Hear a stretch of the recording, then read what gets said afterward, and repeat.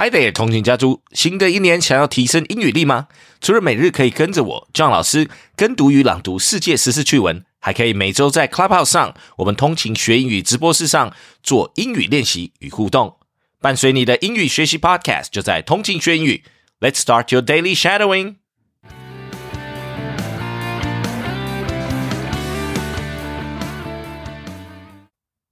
With new home for strays, Keelung pushes pet-friendly plans.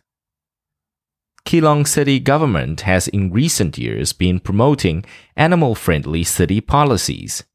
To reduce the number of stray dogs, it has been promoting measures such as pet registration, birth control, and vaccinations. Statistics from the end of last year show that the number of registered pets in the city had reached 30,665.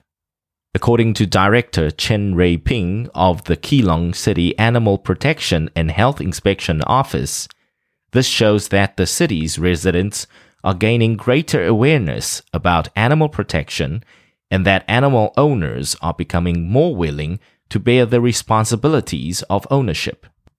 Director Huang Chengfeng of Keelung's Department of Economic Affairs says that in order to promote Keelung as an animal-friendly city, subsidies have been provided through the Local Small Business Innovation Research (SBIR) program to encourage local businesses to invest in pet-related business opportunities, thus increasing local production value and creating job opportunities.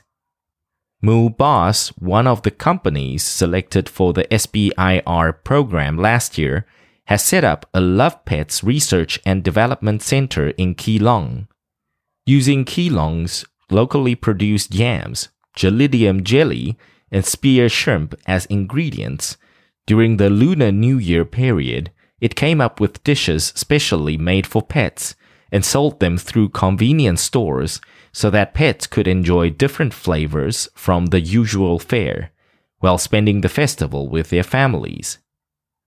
In order to provide better care facilities for stray animals, the new pet bank animal shelter will be completed and opened in the middle of this year. The new shelter will be able to accommodate 150 dogs and 50 cats, with each dog's shelter space greatly increased to 7.5 square meters, as well as putting into practice the idea of adopting instead of buying. The management will connect with schools and community colleges to turn the pet bank into a place for life education.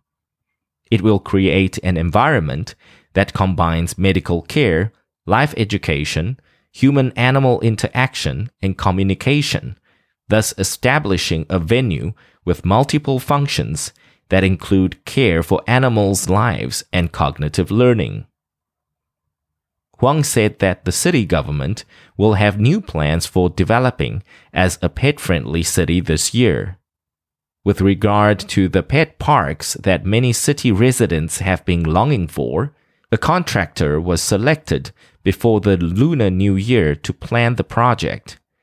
The authorities have decided to find suitable locations to set up 2 pet parks.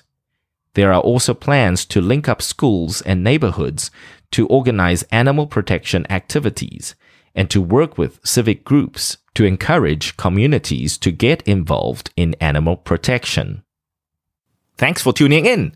记得我们每日跟读、精选词汇以及 Intense Podcast 节目都在各大 Podcast 平台同步放送，也欢迎分享我们官网 www.15minutes.today 以及 Facebook 粉专给亲朋好友。